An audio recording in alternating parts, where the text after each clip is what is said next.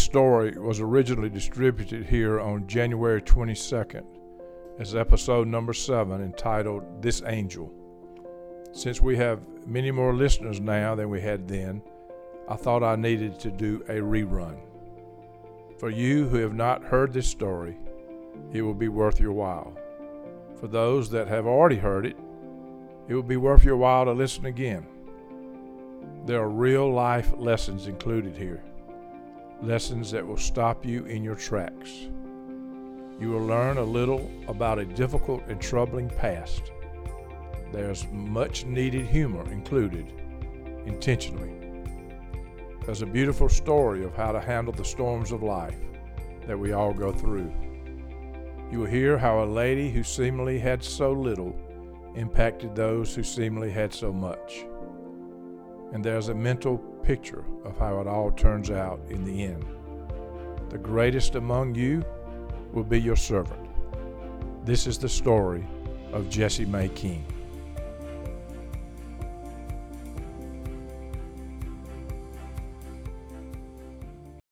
Viewing life from a hearse, it could be worse. Laugh, think, and cry with the country undertaker. As were most southern towns in the early 60s, Reynolds, Georgia was very segregated. Not only did the blacks and whites go to different schools and different churches, but they also went to different restrooms. I vividly remember seeing signs on restroom doors when I was a kid, plainly stating, "Whites only." A local restaurant, which was a typical Southern family restaurant, changed its name to a private dining club when the desegregation laws came into existence. When a customer got to the front door, the owner would look to see who you were, and he would hit a buzzer that would unlock the door to let you in.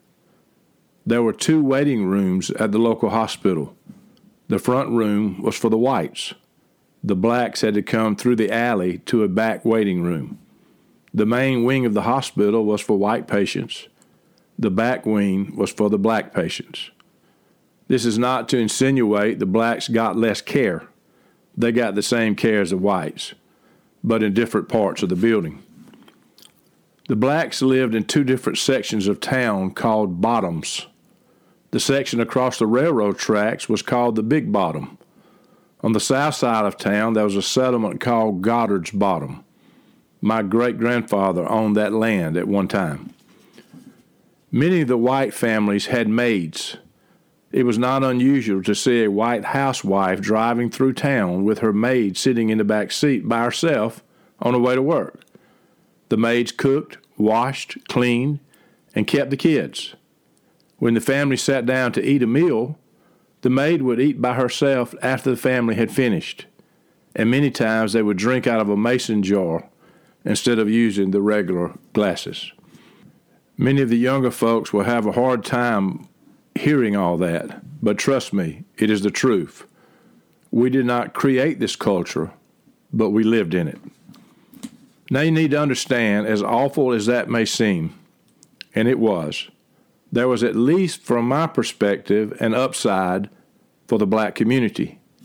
Many of these ladies were uneducated and untrained and had no way of making a living except for working as domestic workers in these homes. The black men who did not have a job or a regular job would work in the white folks' yards. They would usually be fed on a picnic table outside, and they would drink out of mason jars too.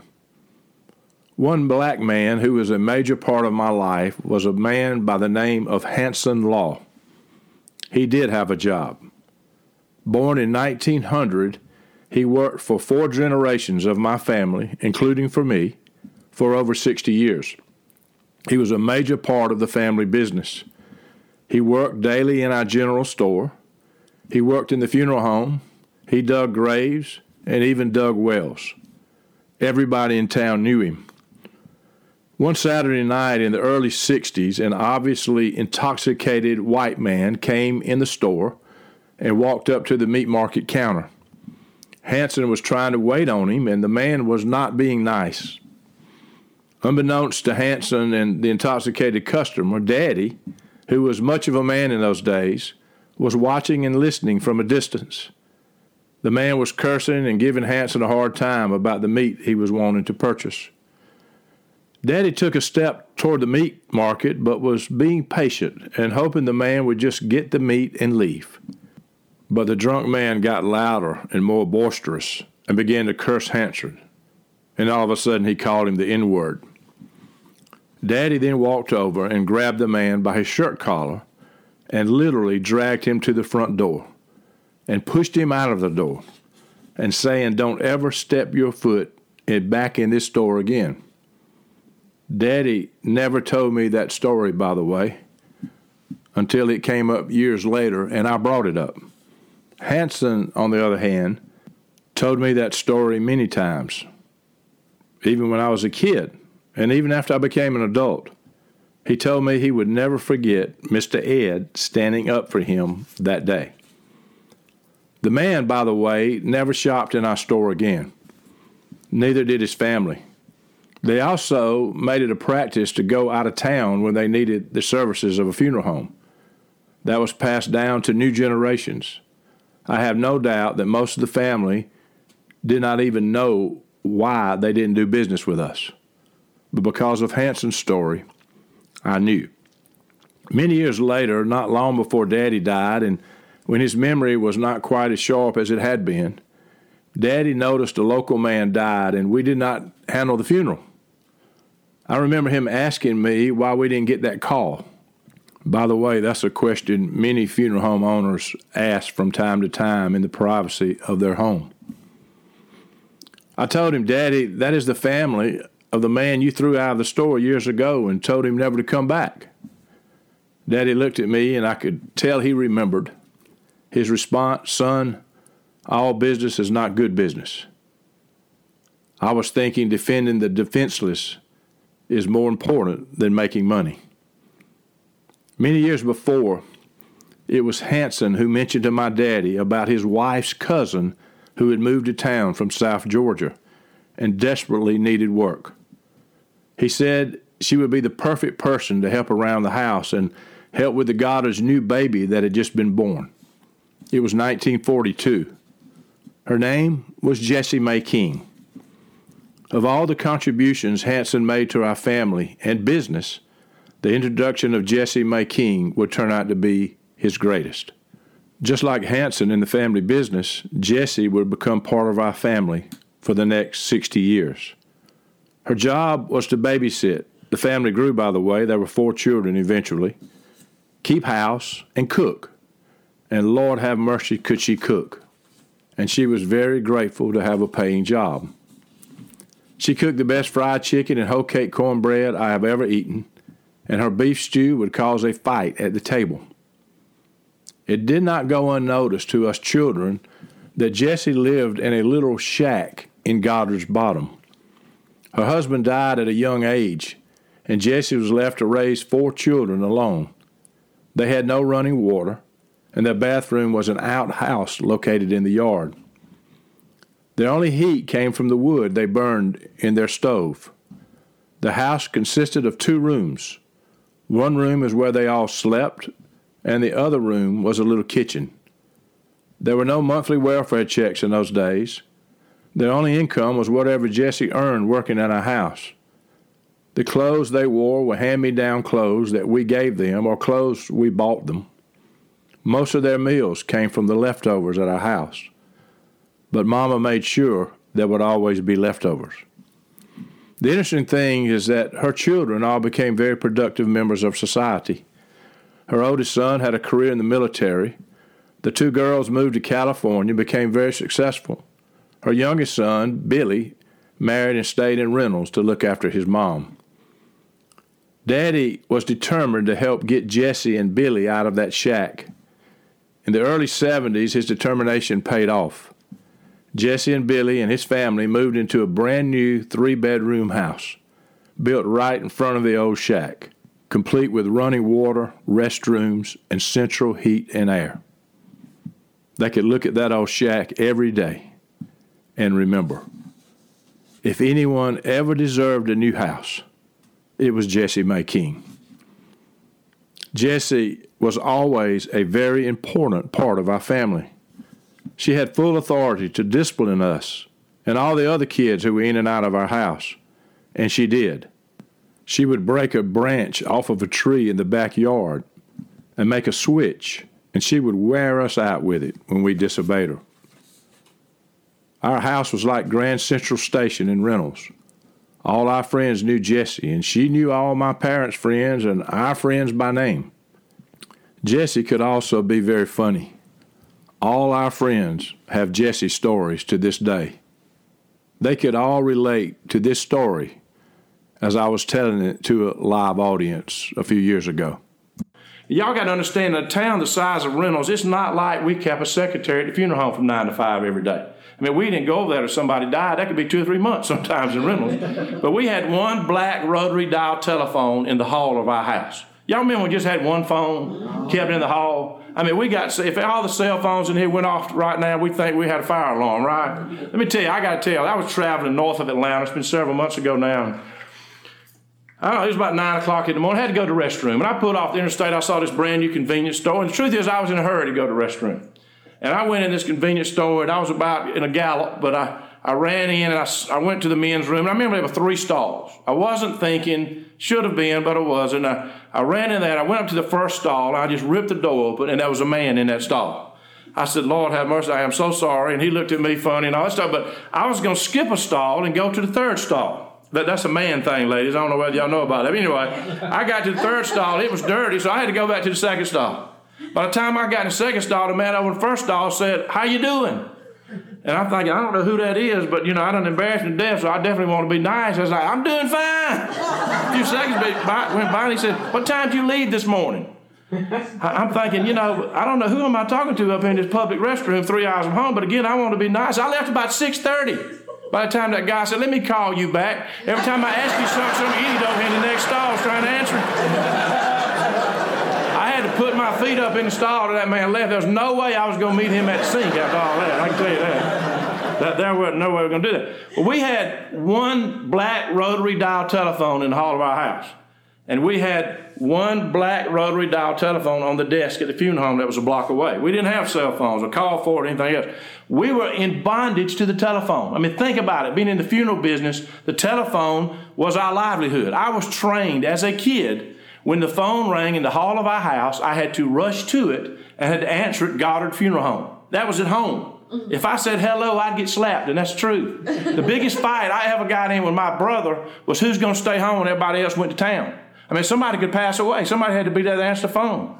I remember when I was a kid, I'd be at home, sitting in the hall, talking on that black rotary dial telephone. Mama and Daddy walked by, slapped me on the back, said, Bruce, get off the phone. Somebody may be dead. Lord have mercy. Every time I get on the phone now, I'm thinking, somebody may be dead somewhere. I don't need to be on this telephone. But we used to get in all kind of predicaments about getting somebody to answer the phone. And especially when, my brother and I were too little to answer it. Our older brother and sister had gone to college. And Daddy and Mama had a friend. Her name was Miss Jessie.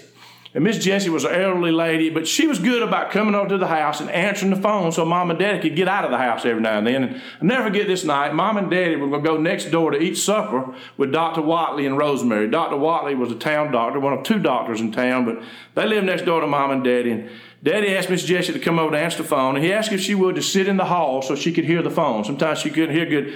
And said, here's a pad and here's a pencil. If somebody calls, you write down the name of who called and the phone number, and you just walk next door to Dr. Watley's house and get me. He didn't trust her to dial the number and all that, and he explained to her that somebody could pass away. It's very important for her to answer the phone. Sure enough, that night, they'd gone to eat. I heard the phone ring. I was too young to talk on it, I guess, and I knew she talked to somebody. I knew she didn't write anything down. But Miss Jessie went next door, and she said, Ed, somebody's dead. And Daddy said, well, Jessie, did you get the name of who it was? She said, well, tell you the truth, they were upset. Well, Jessie, did you get the phone number of who called? She said, Ed, tell you the truth, when they got upset, I got upset. Said, Jessie, you mean to tell me that somebody's passed away and the family's called our funeral home to come get the body and you didn't get the name or the phone number of who it is? She said, well, Mr. Ed, you and Dr. Watley sitting right here. Don't y'all know somebody around here that's been low sick? And they had to travel all over the county trying to figure out who it was that passed away. Now I'm I'm telling you that. I told you that so I can tell you this.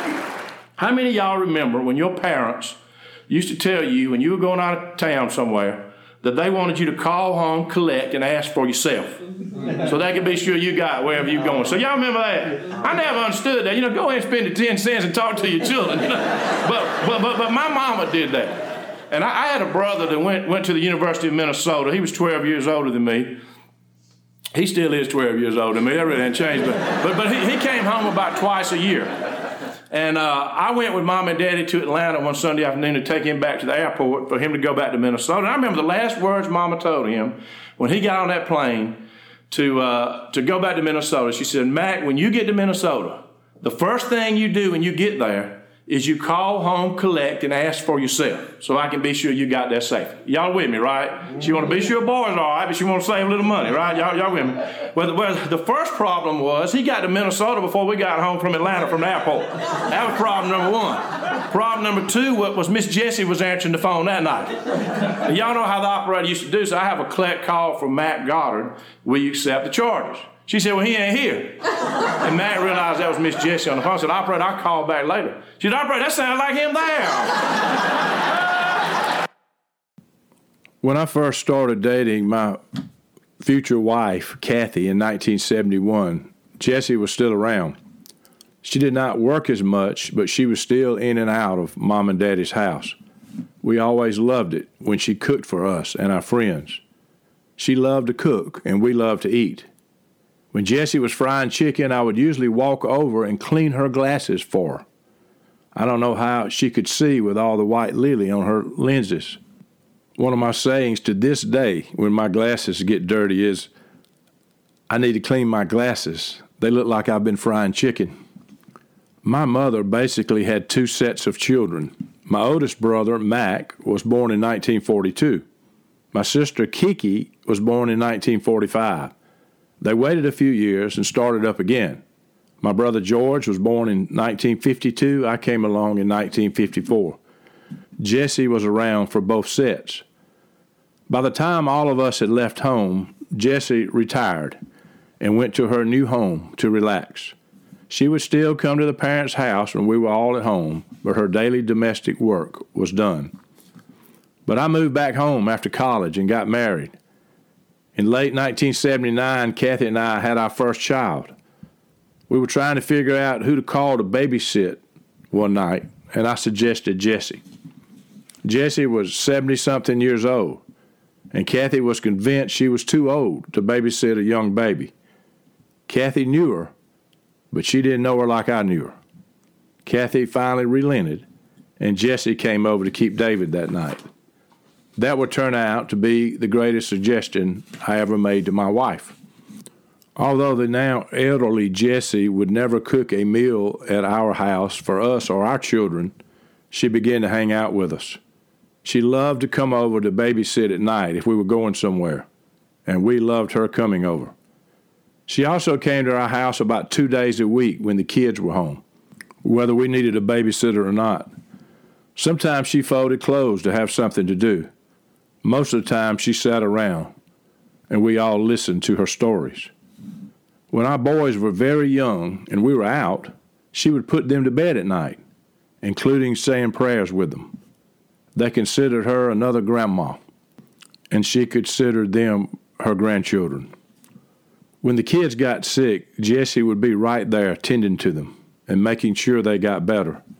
During those times, she wore white, and she called herself a nurse. She had healing hands, she would say. We believe that. Our boys believe that. They will tell you that to this day. I always believed Jessie had a direct line to God. She had a childlike faith, and I kind of think God smiled on that. If any of us had a real need, we would always get Jessie to pray. I never saw Jessie get angry, not in my entire life.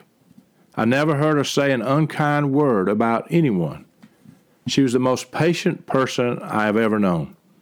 The truth is, she was the hands and feet of Jesus to us, and the closest thing to him I have ever known. Jessie will never receive accolades from this world for what she accomplished in life.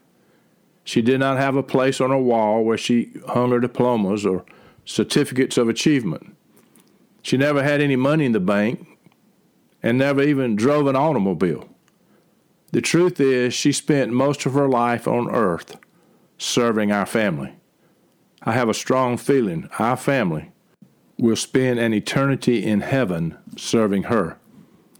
Our kids eventually grew up, and we moved about 40 miles away. I was the last Goddard in a town where the Goddard family moved in over 150 years earlier. It was not easy leaving. It was more difficult leaving Jessie. When she was 96 years old, I drove over to Reynolds and picked her up and took her to our house to spend Christmas Eve. I can tell you this, she did not eat leftovers that night, and she did not eat after we got through eating, and she certainly did not drink out of a mason jar. We brought out the fine china, and she sat at the head of the table. After the meal, we all sat at her feet and listened to her wisdom. She never had much education, but she had as much wisdom as anyone I ever knew, and a heart as pure gold. I was reminded of the words of Jesus in Matthew that night, "Blessed are the pure in heart, for they shall see God." When Jessie was 99 years old, I visited her on the July the 4th holiday. She never ceased to amaze me. I especially remember that day having to bend way down to hug her and to kiss her on the cheek. She was less than 5 feet tall. I'm about 6'5". I walked in the door and she started grinning and said, "There's my Brucey." I recorded her for a few seconds that day. I never forget y'all neither, Brucey. I think about y'all. I just can't get there. Yeah. Don't get there, but I be thinking about y'all all the time. I'll never get you off my mind. I think about y'all. You and Kevin and the two boys. Keep it all over. Yeah. I sure do, my Brucey. I'm glad to see you, Brucey. So glad to see you. The Lord sure will sit up with you. Yeah. You're so good. Yes, he is. God bless you. Because I've been doing pretty good. I've been up stirring and getting around, going to church and finds it. You go sometime. Yeah. I got to have a good local. I wish I had recorded much more. As I was driving back home that day with tears in my eyes, the memories were flowing. I was thinking about her fried chicken. Jessie always said Brucey likes fried chicken. George, my older brother, likes pork chops. I was also thinking about all the hours she spent with all of us, Goddard chillin', as she would say. I remember how she never got in a big hurry about anything and how I needed to slow down. I also remember her talking about how good the Lord was to her. I was thinking that day that most people would have spent much more time being bitter about how hard they had it in life and their plight in life. Jessie never wasted a second in her life being bitter. I was also thinking about my siblings. We are a close-knit group. We all have gone in many different directions and squeezed every drop out of the orange of life. Hopefully, we've impacted a few people in a positive way along the way. We owe a lot to our parents who spent their lives investing their lives in their children. But make no mistake about it, we also owe a lot to Jessie Mae King. We all have carried a piece of her with us wherever we have gone. A large piece. In March of 2007, we all traveled to Reynolds to attend Jessie's 100th birthday celebration. It was our honor to be there to honor her. Her children and grandchildren planned this event, and some traveled as far as California to be there.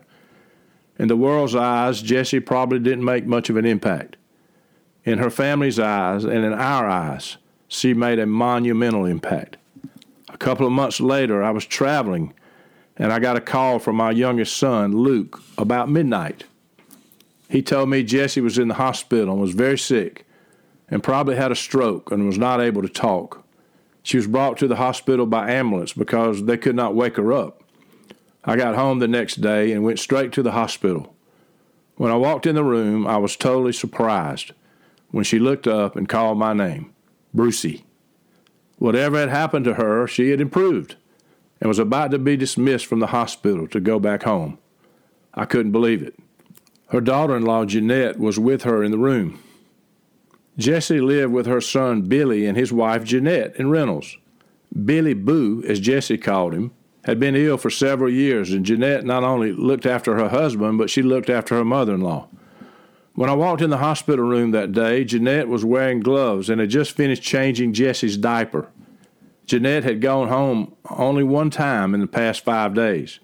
She spent every single night in a chair by her mother-in-law's side. She waited on her hand and foot, and she was waiting on her hand and foot before she was admitted to the hospital. I was reminded that day of the biblical account of Ruth and Naomi. Naomi refused to leave her mother-in-law's side. Although most people could not understand Naomi's faithfulness to Ruth, God blessed her faithfulness in an incredible way. When someone has a mother-in-law like Ruth or Jessie May King, you can better understand their daughter-in-law's faithfulness and God's provision. When we look back, we all have different memories of our beloved Jessie. One memory that we always mention is what she demanded of us when we were kids when the storms came. It took me a long time to understand the lesson God was teaching us through her. But a few years ago, the light turned on for me. I recorded this in 2018. My daddy always told me if she didn't make it to heaven, nobody else stood a chance. He also said if there's a front row in heaven, she'd be on it. She died on October 27th, 2007. Since my parents preceded her in death, I envisioned that day that they escorted her down to the front row with loud applause from all the angels. Jessie May King began working for my mom and dad in 1942. My siblings and I spent an awful lot of time with her as we grew up. And years later, my children spent an awful lot of time with her. Our lives have taken us in many different directions, but we have never forgotten this incredible lady. Lord have mercy, she could cook. It just never got any better than sitting at a table with Jessie's fried chicken, rice and gravy, butter beans, fresh peas, hoe cake cornbread, and sweet tea. Still today, when I eat a piece of fried chicken, I compare it to Jessie's, and none compares to it. We never had to worry about who our babysitter would be if Daddy and Mama were going somewhere.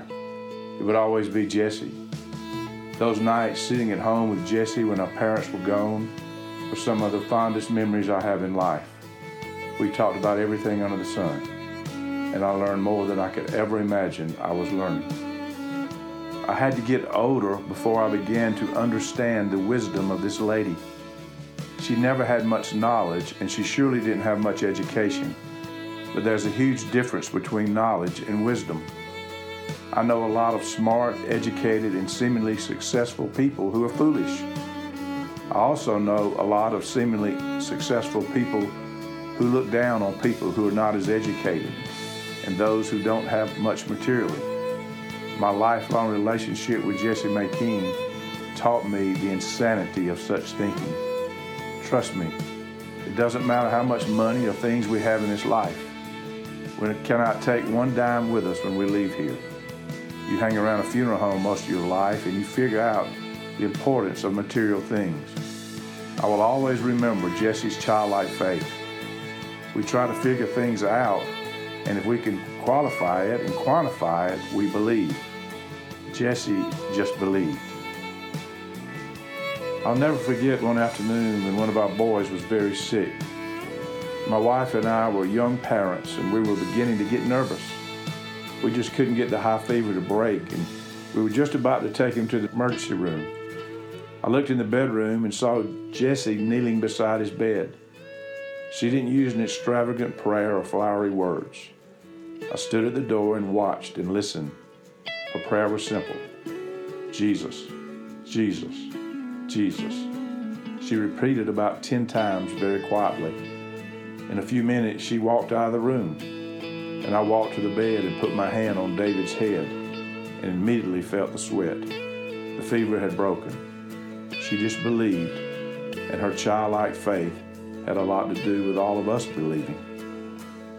One of the things that we all remember was being with Jesse during a violent storm, when lightning was cutting crazy zigzags into the black sky, and when the rolling thunder, late with its warning, seemed to crack the air as if the heavens might split apart. Jesse's response was always the same. She would gather us all together in one room. She would make sure televisions and most lights were turned off. Be very still and quiet, she would say, in a very low but confident voice. The Lord is talking. Let the Lord finish what he has to say. It's interesting that even now, when I find myself in a storm like that, I think about Jesse, and I feel like I would be better off being still and quiet until the storm passes. But even more interesting, after all these years, the incredible truth of what she was teaching just hit me recently. We all have storms in our lives, not having to do with the weather, but having to do with circumstances so difficult that we think the heavens might split apart. Our natural tendency is to do everything in our power to manipulate the storm so we can reduce its impact. Instead of being quiet, we do just the opposite. We get very active in our frantic attempt to influence the outcome.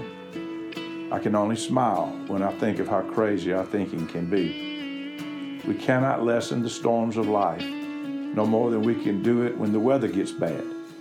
We're just not that powerful. Our frantic activity does not change the storm one iota. It only makes it more stressful and dangerous for us and steals our peace.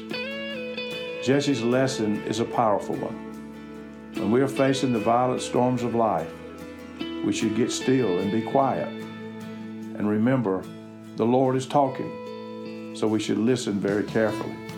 One thing is for certain, the storm will soon pass, just like they all do. There'll be plenty of time afterwards to pick up the pieces and move on.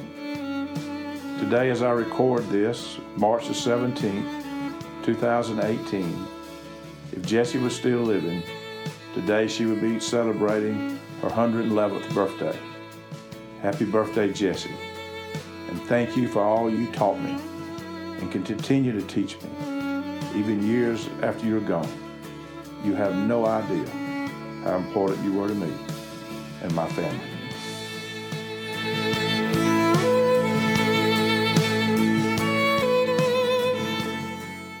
On October 27th, 2007, Kathy and I were in a hotel in Cabo San Lucas, Mexico. Kathy had joined me on a company trip. That morning, about 3 a.m. Cabo, Mexico time, my BlackBerry started vibrating. I have a strong feeling that heaven started vibrating about 30 minutes earlier when Jessie Mae King, Post Office Box 1, Reynolds, Georgia, made her grand appearance. I'm not sure how they do it in heaven, but I am quite positive a huge celebration began there that morning. I can picture the heavenly choir gathered and the trumpet sounding louder than maybe they have ever sounded. Maybe the door swung open and the huge throng of saints from ages past stood on their feet with loud applause as Jessie Mae King was escorted down the aisle. If my mom and dad were not escorting her, I am positive they were very close by. Jessie Mae King was escorted down to the front row. I know that because my daddy always told me that Jessie may not have had a lot of riches on earth, but she would be on the front row in heaven. If I heard that one time, I heard it 1,000 times. So I know she has to be on the front row. And if they hand out rewards in heaven, she was having a difficult time counting them that day. In other words, she would have received a truckload. For many, many years, Jessie wore hand-me-down clothes. Today, she's clothed with the finest clothing ever made. For many years, she and her family lived in a one-room shack. Today, she is walking around an indescribable mansion that was prepared for her before the beginning of time. God had a plan for Jessie the day she was born, and he never wavered bringing that plan to fruition. Nothing about her life was a mistake or a surprise to him. For most of her life, she was a servant. She cooked and cleaned house and helped raise other folks' children. I was one of those children, and so were my children. The Jesus she talked about in almost every sentence that came out of her mouth looked at her in the eye and said these words that she had been longing to hear: "Well done, thy good and faithful servant." I think of her every single time I hear the story of Jesus washing his disciples' feet. "The greatest of these will be your servant," he said. I am reminded that the evidence of real love is humility. For the record, next to my parents, Jessie Mae King impacted my life more than any person I ever knew. She led a very simple life, but one of the most profound I have ever known. She was simply an angel, and I have no idea where I would be if not for this angel. That night, Kathy and I were invited to a private dinner at one of the most elegant restaurants in Cabo. There were 10 of us gathered around this beautiful table that night, all leaders of this huge company. As we were getting ready to eat, I told a little bit of the story of Jessie Mae King, and that I had gotten word early that morning that she had passed away. To be honest, I wasn't sure if the others wanted to hear that story or even cared, but I was compelled to tell it. About 30 minutes later, after we had ordered our food, my boss, a native New Yorker and one of the senior leaders of our company, proposed a toast to Jessie Mae King, and he delivered it in a manner that only could come from him. You could have heard a pin drop at that beautiful table and that elegant setting. Kathy and I looked at each other with tears in our eyes. To think that this lady who seemingly had so little, who raised her own kids in a one-room shack with no water or electricity, was impacting people who seemingly had so much at one of the most elegant places in the world, caused chills to run up my spine. A week or so later, we celebrated Jessie's life in a little country church on the outskirts of Reynolds, Georgia. To be honest, I had dreaded that day all my life. Earlier that week, I had read a Thomas Lynch quote. He said, "A good funeral gets the dead to where they need to go and the living to where they need to be." This one did that. All my family gathered there that day were forced to take a hard look at the things that are really important in life. I have no memories in life apart from this incredible lady. She was a major part of my life. I was reminded again that greatness is not about how much money one has in the bank, or how many diplomas one has on the wall, or the social position one reaches in life. But greatness is measured by the degree in which we serve our fellow man. Jessie Mae King was a humble servant who impacted far more people than she ever knew, but none were impacted more than me and my family. Viewing life from a hearse, it could be worse. Laugh, think, and cry with the country undertaker.